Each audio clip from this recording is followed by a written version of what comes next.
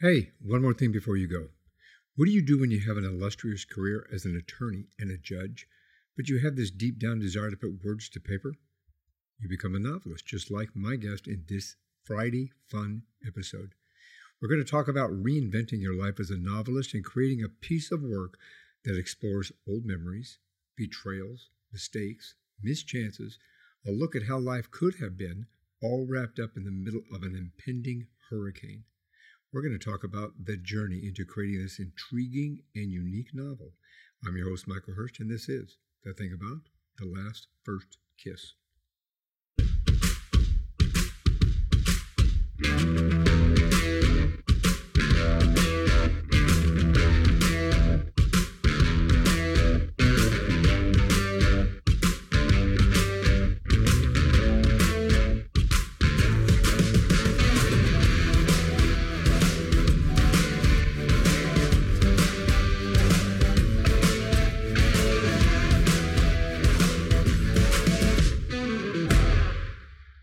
My guest in this episode is Walter Bennett.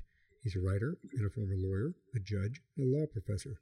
His first novel, Leaving Tuscaloosa, won the Alabama Authors Award and was the finalist for the Penn Bellwether Prize for Socially Engaged Fiction and the Crooks Corner Book Prize for debut novels set in the American South.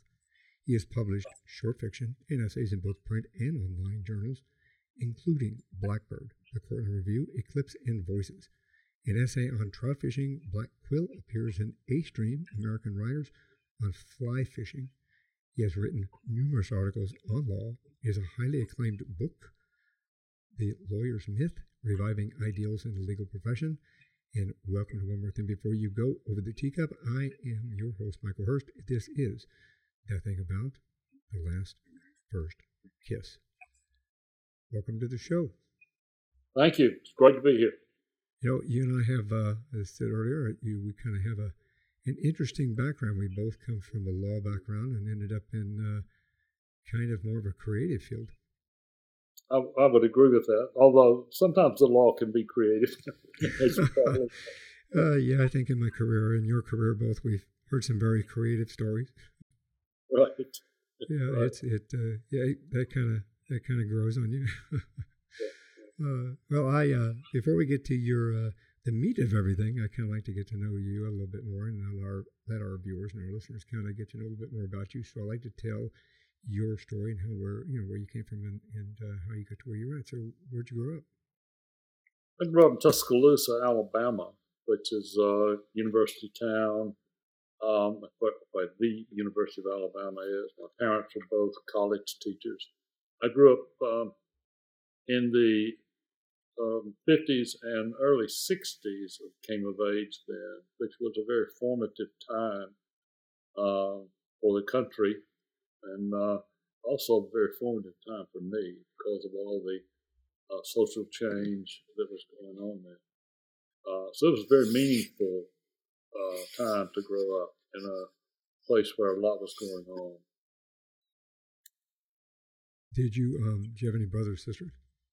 I had a younger sister, yes, and she is living in Durham, not far away from me right now. So you obviously you don't live in Alabama anymore. When you said Durham, you live in another state. Yes, I live in Chapel Hill, North Carolina, where I wound up teaching law for some years back. Well, you have an extensive legal background as a lawyer and a judge. And a professor, like you had just said. So, when you went to university, did you always want to be a lawyer? No, I actually started out in English graduate school after college. I found out that I really loved literature and reading in college, and I planned to be an English professor. And I was in Vietnam for a couple of years between college and graduate school, and I remember being in a foxhole near Quai Son, sending in my application to University of North Carolina Department of English, and went there with the idea that I would stick it out and become a professor, but I found out that English graduate school was hard work, and it was not nearly as much fun in terms of enjoying literature, I thought, as undergraduate school was. And I thought, well, if I'm going to be grinding it out, I may as well get into something that'll pay me some money and get me a job. So I bailed out and went to law school. That's how that came about. That's interesting, because I figure I would assume law school would be more difficult than being an English major. In some ways, yes, but it was also, and this may surprise you, I found it more creative than graduate school, in English graduate school, at least as it was then. And there were so many more opportunities. You thought on your feet, you reacted to things, you engaged with other students, and it was much more active and place. And I thought it was a little more creative. Maybe not necessarily in a good way, but I thought it was. And you started your career as a lawyer? That's right. Defense lawyer or prosecuting? I was mainly a civil rights lawyer and did some criminal defense. I never prosecuted. I did some civil litigation, but I was a courtroom lawyer fundamentally the whole time I practiced. That's interesting. That's cool. As we said earlier, we both share a background in law. Actually, mine is from a different perspective. But when I first went to school, I actually went to school to be a journalist. My father was a journalist.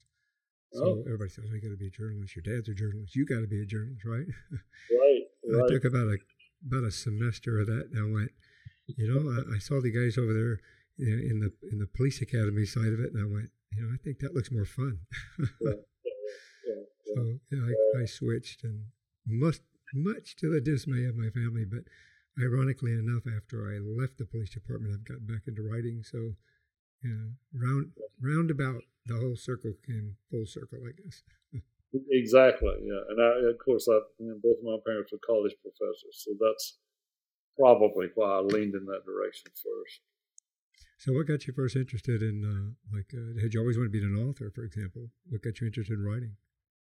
Well, I think when I went to college, I really was so taken with literature and reading, and I hadn't had a lot of exposure to that in any deep way before I went to college. And I thought, wow, if I could do anything I wanted to do, I would be a writer. But look how smart these guys are and how brilliant they are that we're reading, and they're all geniuses, and I'm nowhere near that level, so I got to find a different way to make a living. And so that's sort of where the desire began, but of course the reality of it was a little too much for me to take on at the time. Yeah, I definitely 100% understand. It's when I first got out of law enforcement, I went into screenwriting because I thought, I actually took a novel writing class. In the novel writing class, you had a one-on-one with everybody and with the teacher. So I'll get up to my one-on-one, and she said, "This novel sucks." I'm like, "Thanks, thanks for being honest." Right? She said, "Actually, it would make a better movie." And I said, "Well, I love writing movies. I love watching movies, so maybe I could write a movie." So I kind of leaned toward the screenwriting side of it, and kind of developed a couple of screenwriting conferences, and then we developed a couple of film festivals and wrote a documentary and all this kind of thing. So, but we got waylaid with injury, and I kind of put that on the shelf for a little bit. But I'm back to writing, so it's all good. It's all good. So good. And having a teacher, a writing teacher, to tell you that something you've written sucks, it's not necessarily a bad beginning, and not an unusual one either. Exactly. It was kind of like one of those things where it's like, okay, thanks. Right. At least you didn't say, "This sucks. Get out of my class. Get out of my office and don't ever come back." Exactly. Yeah. So it's. I know that you've written both the nonfiction and fiction, both. So did you start out with the nonfiction because of your profession, I'm assuming? Well, I guess I was trying, off and on to write fiction probably in the 90s and late 80s and 90s, but there was nothing very serious about it. I think that my efforts, those efforts, as halting as they were and insufficient, were a prelude to writing the book I did on the legal profession, which is based in large part on the idea of story and the effect of myth and mythology on professional life.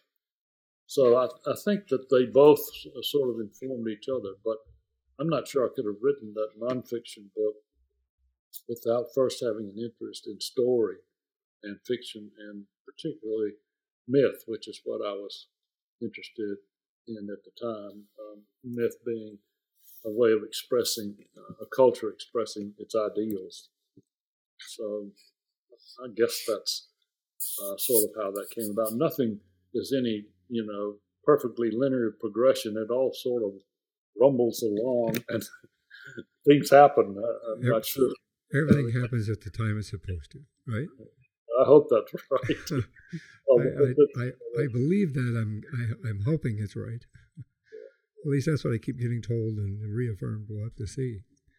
The journey is still on its way, right, for both of us. So I think that is true. We're never over, I would say. Yeah. Exactly. So, what motivated you to write your first fiction book? Because when you go from. I mean, I've written nonfiction, but I've never written a fiction book. I've written stories when I went through those classes I told you about. So, kind of, what motivated you to write a fiction book to go that direction? I think it goes way back into my childhood because when I was a kid, on both sides of my family, relatives, uncles, grandparents, and neighbors even were all storytellers. And when I was 11 years old, I got sent up to my grandfather's tobacco farm near Danville, Virginia, every summer until I became 16 and could get a job in Tuscaloosa. And those summers, on weekends, Sundays usually, people would gather on the front porch and they'd tell stories about the family, about characters in the community, about old bird dogs or something. It was a constant flow of stories, and I just got that way of communicating and passing on information and connecting with people in my head. So I think that's where it began, and I started telling stories to myself and redoing the stories that I had been hearing, and start turning other information I was getting into stories. I think so. It just sort of bubbled up from all of that. The incident that the first novel is based on is based upon an incident that occurred when I was a teenager in Tuscaloosa. And this is a tough story to tell, but I was in a car with, I think, 3, maybe 4 other teenage boys, all of us white kids, cruising around on some weekend night. And we went through a black section of town, which was just a way we went to get from one place to another. And there was a young black guy, walking along the side of the road. And one of the guys in the car with me had a carton of eggs. He brought those along for one purpose, and that was to throw it at people. And particularly, I think, although this was not stated, I don't think when we started, at black people. And I'm guessing, although I don't recall specifically, that that's why we were there. Anyway, he threw the egg, one of the eggs, and hit this black guy walking beside the road in the back of his head. And we sped off, and the guy chased us. And I remember, I was in the back seat, I remember turning around and looking. And here's this black guy chasing a carload of white kids up the road. He had no chance of catching this, of course. But something about that and what had happened, what we had done, sort of turned the turret in my head and something clicked that life was very, very different from what I had been imagining that it was. It was much more complicated than that, and that I didn't really know much about it at all. And I had almost no understanding of how it felt to be someone else. I mean, I guess it was my first inkling of real empathy for someone else, and particularly someone of another race who had been humiliated by the horrible thing we had done. And that's really stuck with me. I think memories like that are shameful and painful to you really hang. And so that's where that novel began. And I don't know how much you know of it, but the scene I've just described of the kids in the car throwing the egg at the black guy is probably the second or third chapter in the novel after sort of the introductory part of it. And that begins a story. So that story stuck with me over the years, and I realized, I tried to write novels about other things, I realized that I had to write that story before I really could go do something else. So yeah, that's where that one began. It's very profound, actually. Is that what motivate you to become a civil rights lawyer? I guess that, and the fact that my parents were college teachers. My father taught at the University of Alabama. My mother taught at Stillman College, which was an all-black college in Tuscaloosa. They would have been absolutely horrified if they knew what I was out doing that night. I mean, any sort of racial statements that were derogatory in any way were totally forbidden in our family. So all of that, I think, my background with the parents being sort of, at least in that era, liberals for their day, and my own experience of hanging with folks that just weren't like that and behaving like they did, and then seeing how bad it was. Yes, I suspect that had a lot to do with me becoming a civil rights lawyer. It's interesting. We grew up in kind of the same arena. I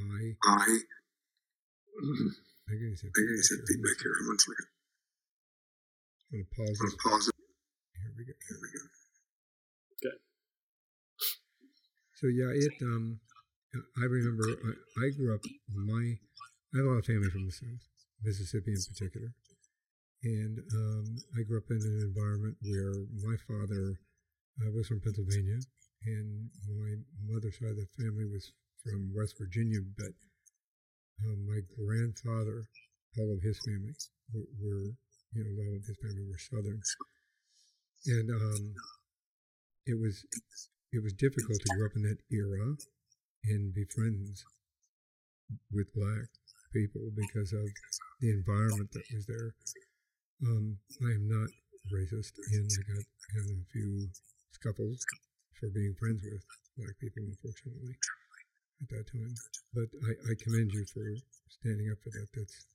That's a positive thing. So thank you. When you started writing your fiction and nonfiction, obviously, do you have a preference? Do you really enjoy writing the fiction now more than nonfiction, or are you okay with both? I enjoy writing fiction more now. There's more risk in it, and you really are sort of out there winging it on your own, and there's no limit to where your imagination can go. I think, at least for me, writing nonfiction, and the nonfiction, of course, that I was writing was quasi-academic, so it was much more stringent and restricted, I guess, in terms of what I could do than other nonfiction. I've been reading some nonfiction recently that is wonderfully, beautifully done and very imaginative and just terrific writing. So I guess that when I say nonfiction, I'm talking about kind of nonfiction I did, which was about lawyers and the legal profession. Well, and I agree with that. I think anything that's not any technical manuals, any educational manuals, any academic manuals are all nonfiction and so forth. I prefer reading fiction and I do nonfiction. Unfortunately, obviously going through university, I had to read a lot of nonfiction and academic, and I had to write a lot of academic. And I kind of agree with you. I kind of like the fiction side of it much better. So, are you married? I am. Do you have kids? I have 2 kids. One's a lawyer, although she does not actually practice. She is an advocate and works in the advocate's role with Pew Charitable Trust. And the son is an editor, freelance editor. Very cool. Got a little mixture of both. Yeah, that's true. How that works. What was your motivation for, let's say, the book now? I mean, what was your motivation to kind of write the first last kiss? Well, that sort of fell together. I've been working on another book, another novel. In fact, one that I'd started even before the first novel, Leaving Tuscaloosa.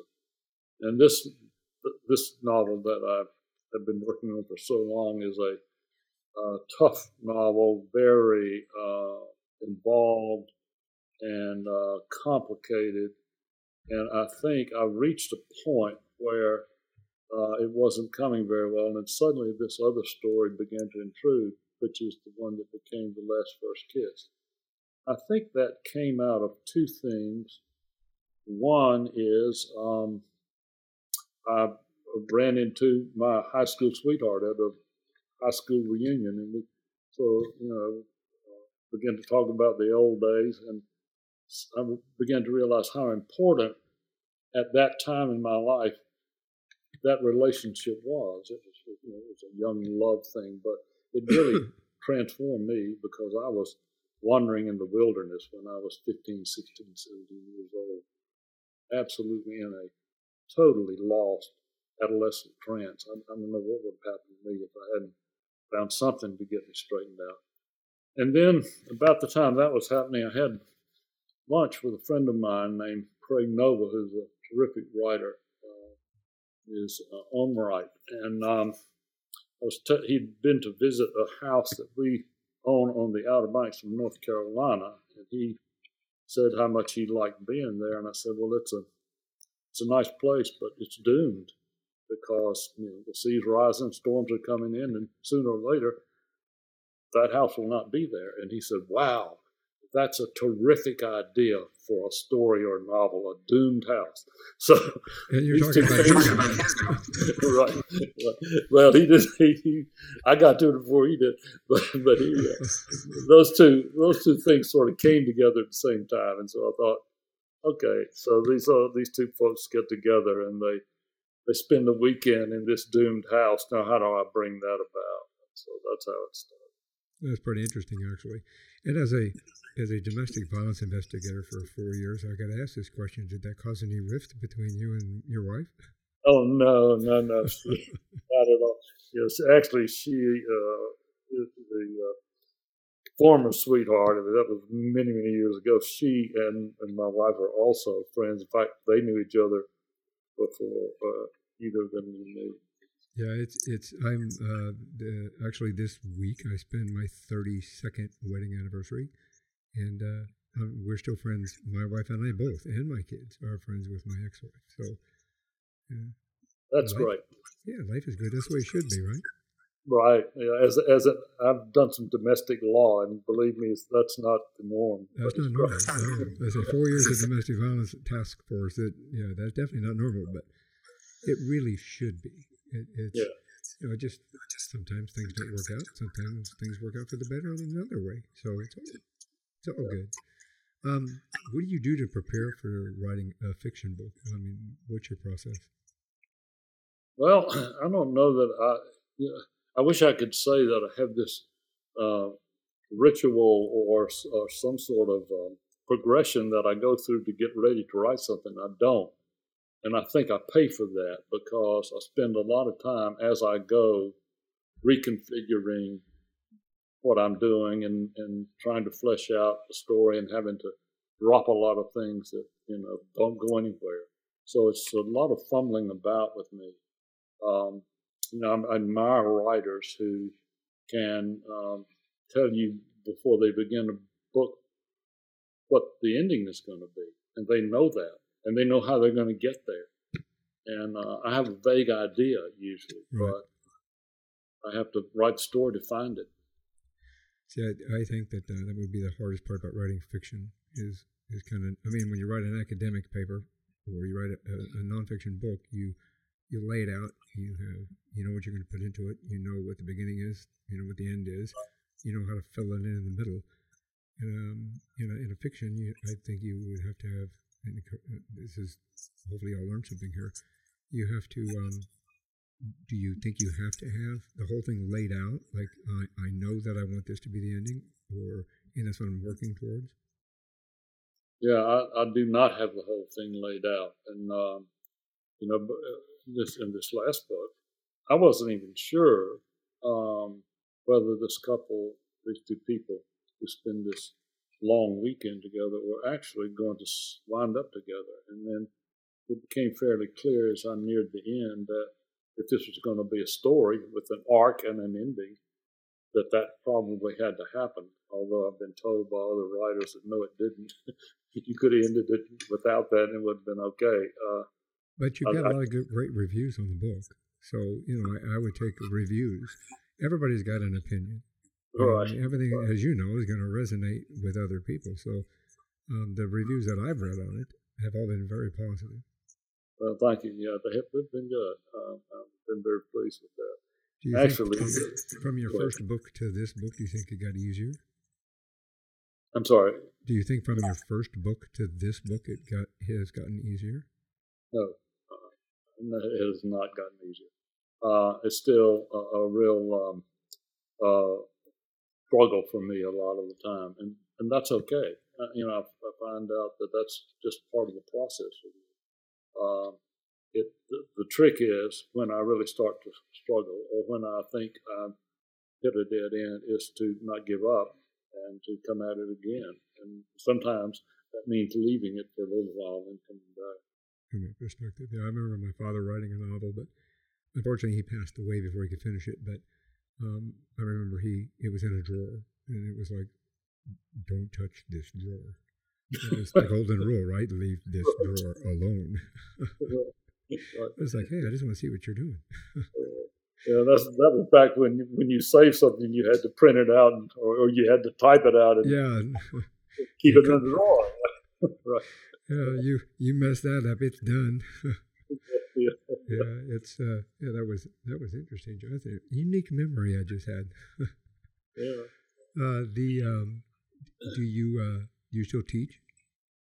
No, I haven't taught since I guess I've almost forgotten exactly what the date was, but it was sometime around the 2001 or 2002. It's been a long time since I taught. You've been writing since then? Yep, writing. It's a great way to retire, right? And sit back, relax, write your story, and. Well, yeah, except that it's not really relaxing. It's people ask me to compare sort of the workload of writing and lawyering, and for sure, and even law teaching, for sure, it's much more intense. For a long periods of time as a lawyer and judge and so forth. You really are on the job and you got to be there. But as a writer, I get, and I imagine a lot of writers do, totally lost in it, and your mind doesn't stop.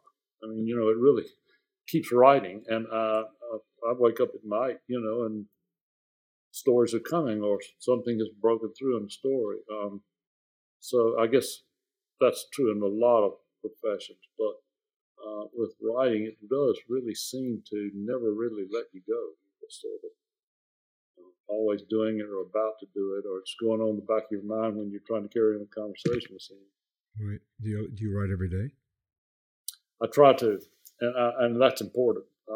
And that is even on weekends, although, of course, I miss days and I take off and do things. But yeah, I think it is a discipline, and it's important for me to look at it that way. So yeah, I try to write every day. In your process, do you because I just from other authors I've spoken with, do you edit as you go, or do you just put it all out, let it sit there, let it fester, and then go back and edit? A little, I guess I do both. Sometimes, right now, I am working on what is probably the 20th or 30th draft, at least I'd say the 20th or 30th draft of this big novel I was telling you about. I've had complete drafts of it a number of times and decided it wasn't right. And so I'm revising. Every day is a revision of that. I reach places where I just scrap what's there and start over on a chapter, but that's all revision. When I'm writing sort of a new story that I've not been over before, I go in fits and starts. I'll write what has come to me, and then if I get stuck, I may go back and work my way back up again. So I think I don't have a formula that applies every day. I might do something different every day just to get back into it and go from wherever. I think that it would be difficult to try to edit. I mean, I used to be really, when I was doing my papers in college, for example, in university, and I'm sure a lot of people do the same thing, I would write a page and then go, wait a minute, there's a mistake up there. And then I go back and fix the mistake, and then I go, well, there's another one, or there's this. No, this doesn't sound right. And it used to take me forever when I first started writing papers for university, for my master's degree especially, because they needed to be so, precise and cited and, this kind of thing. And I finally had to learn, just write it. Yeah. And then go back all at once and have to fix it, because I was spending hours. My wife would be going, are you going to bed yet? 2 o'clock in the morning, please. I think you could, and I try to avoid this. I think you can get so focused on making everything you've done right that you don't keep moving forward. And when I'm doing that, I'm in trouble. The story needs to keep going. I agree with that. It's interesting. Do you miss practicing law? I do. Well, I haven't really thought about it a lot recently, but I really miss practicing law. I miss being in a courtroom, and as well as I do, it's a place of high drama and stories unfolding all the time. And I'd got to the point before I stopped actually practicing law that I was really I felt comfortable on my feet, and when I walked into a courtroom, I felt like I knew what I was doing, and I was competent, and I wasn't intimidated. And that was a really good feeling. And then, not long after that, I became a law professor, and that was sort of the end of most of my trial lawyering. Changes perspective. Yeah. Definitely changes perspective. Yeah, I have friends of mine that they were still officers, but then they moved to the police academy as an instructor, and they kind of went, I really missed the street. When I left the police department, I didn't want to retire because I retired with a disability. I didn't want to leave the street. In fact, we'd be driving home, and I'd be calling cars in, and they'd be going, Sarge, you're making more arrests now than when you were working. You got to stop this. So just retire, go relax, go sit down, go have a cup of tea, go have a cup of coffee. It's difficult to kind of move forward, but I'm sure that getting lost in your fiction, getting lost in your writing kind of helps. For sure, yeah. And I keep thinking, I keep asking myself, why have I not written a novel about law, about a case or a lawyer? And there is a lawyer that appears in this big novel I'm working on. He's a 18th and 19th century, the Civil War era lawyer. But other than that, I haven't done that. But one thing that law and writing fiction have in common is stories, and they're both just alive with stories. And so I see a continuity there. It's a very different approach, of course. Yeah, I agree. I agree with that. It kind of allows for creative writing. Right. From that perspective, it kind of gives you a new idea of how you can incorporate things and so forth. What do you recommend to other writers who are like just jumping on this train, basically, this writing train? People have asked me that, and that question catches me totally by surprise, because I can't imagine I have anything to say to a writer that would be very helpful, other than if I can do it, you can do it, because I went about it in such a haphazard way, and I still go about it in a fairly haphazard way. And you don't have to be brilliant to write, but you do have to be conscientious, and you have to keep at it, and you have to keep trying, I think, to change and improve what you do. I went to a lot of workshops and had some really good teachers. And what I found was that they pretty much, Lee Smith, a friend of mine and a terrific writer and writing teacher, said that what she felt she had to do as a teacher was give people permission to write and encouragement to write. And I think that is sort of the first step. And you've got to do that for yourself, too. You've got to give yourself permission and encouragement, because most of the time, unless you really are successful, you don't get it. You're spending most of your days alone, and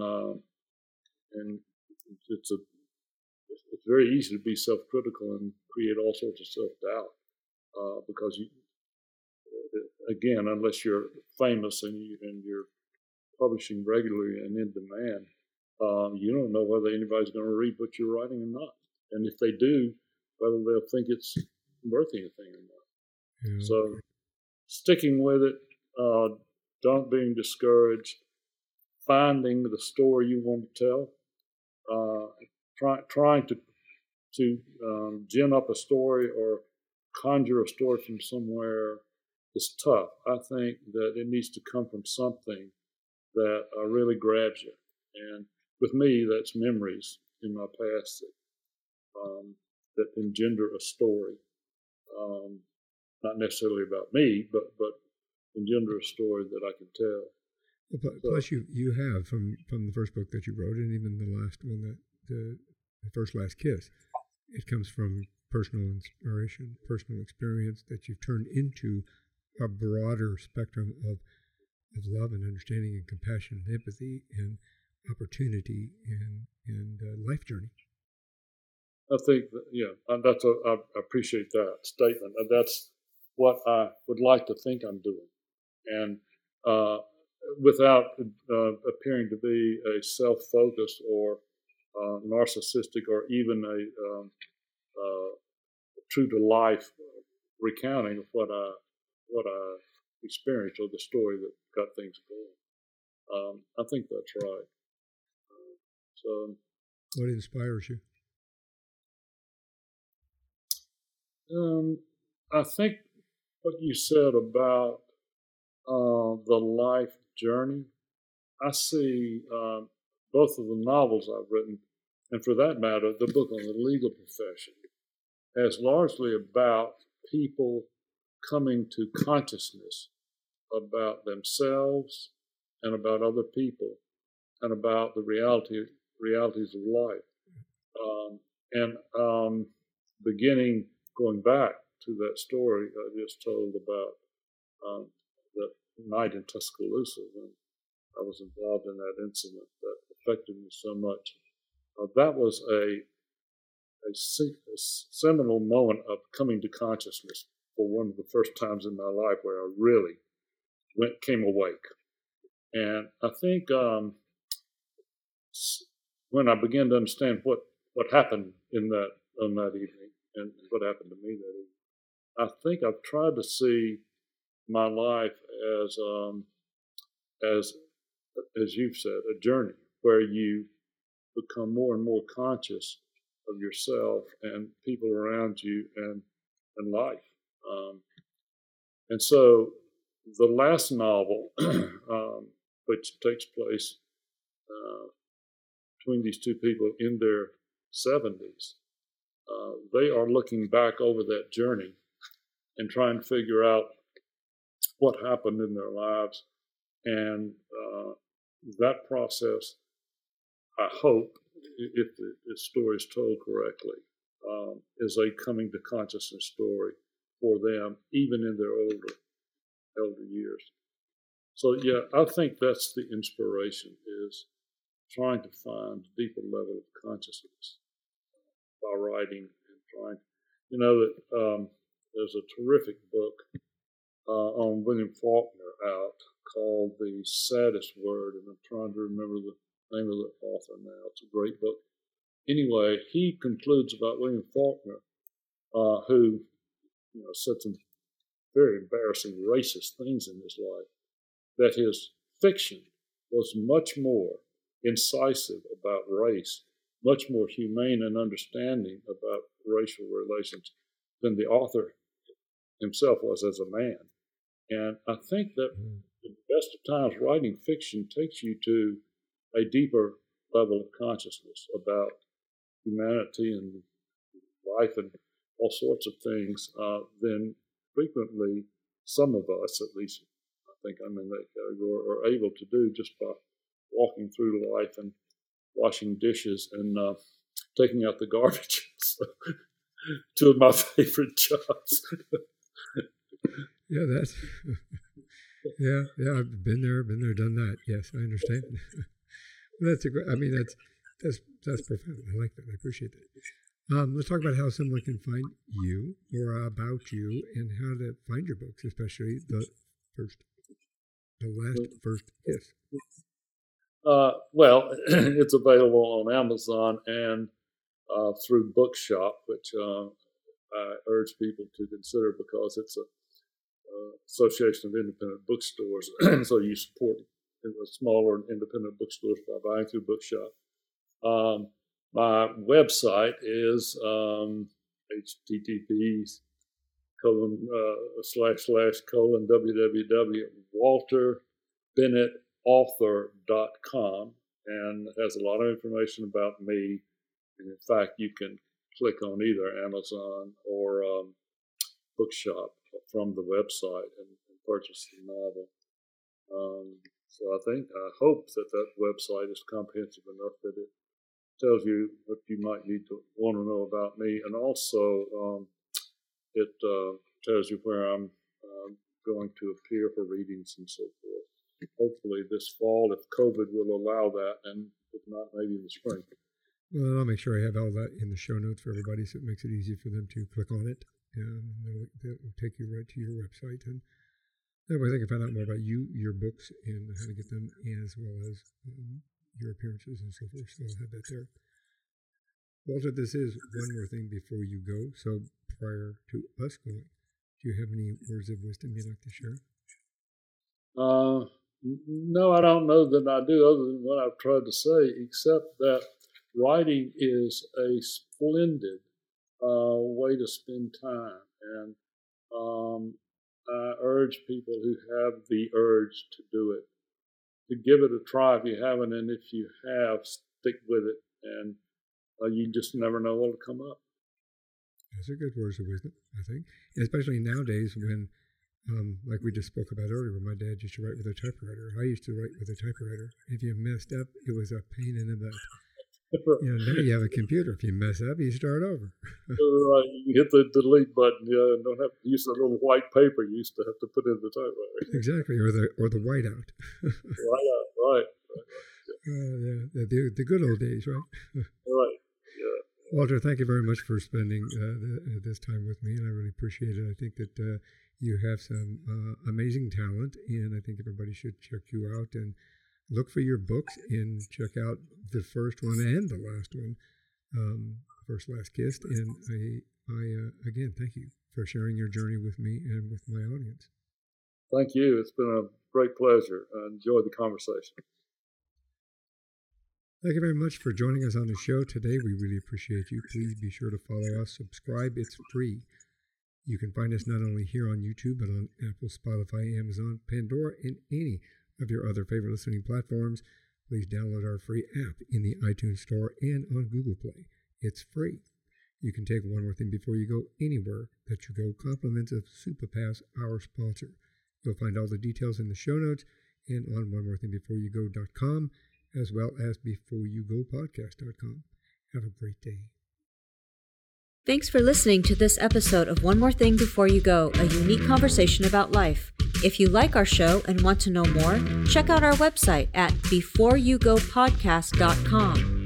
That's beforeyougopodcast.com. Tell your story, share your expertise, contribute to the blog, and subscribe to the newsletter. You can find us as well as subscribe to the program and rate us on your favorite podcast listening platform. And one more thing before you go. Have a nice day, have a nice week, and thanks for listening. One More Thing Before You Go, a unique conversation about life podcast, is a creation of One More Thing Productions, established 2010, all rights reserved.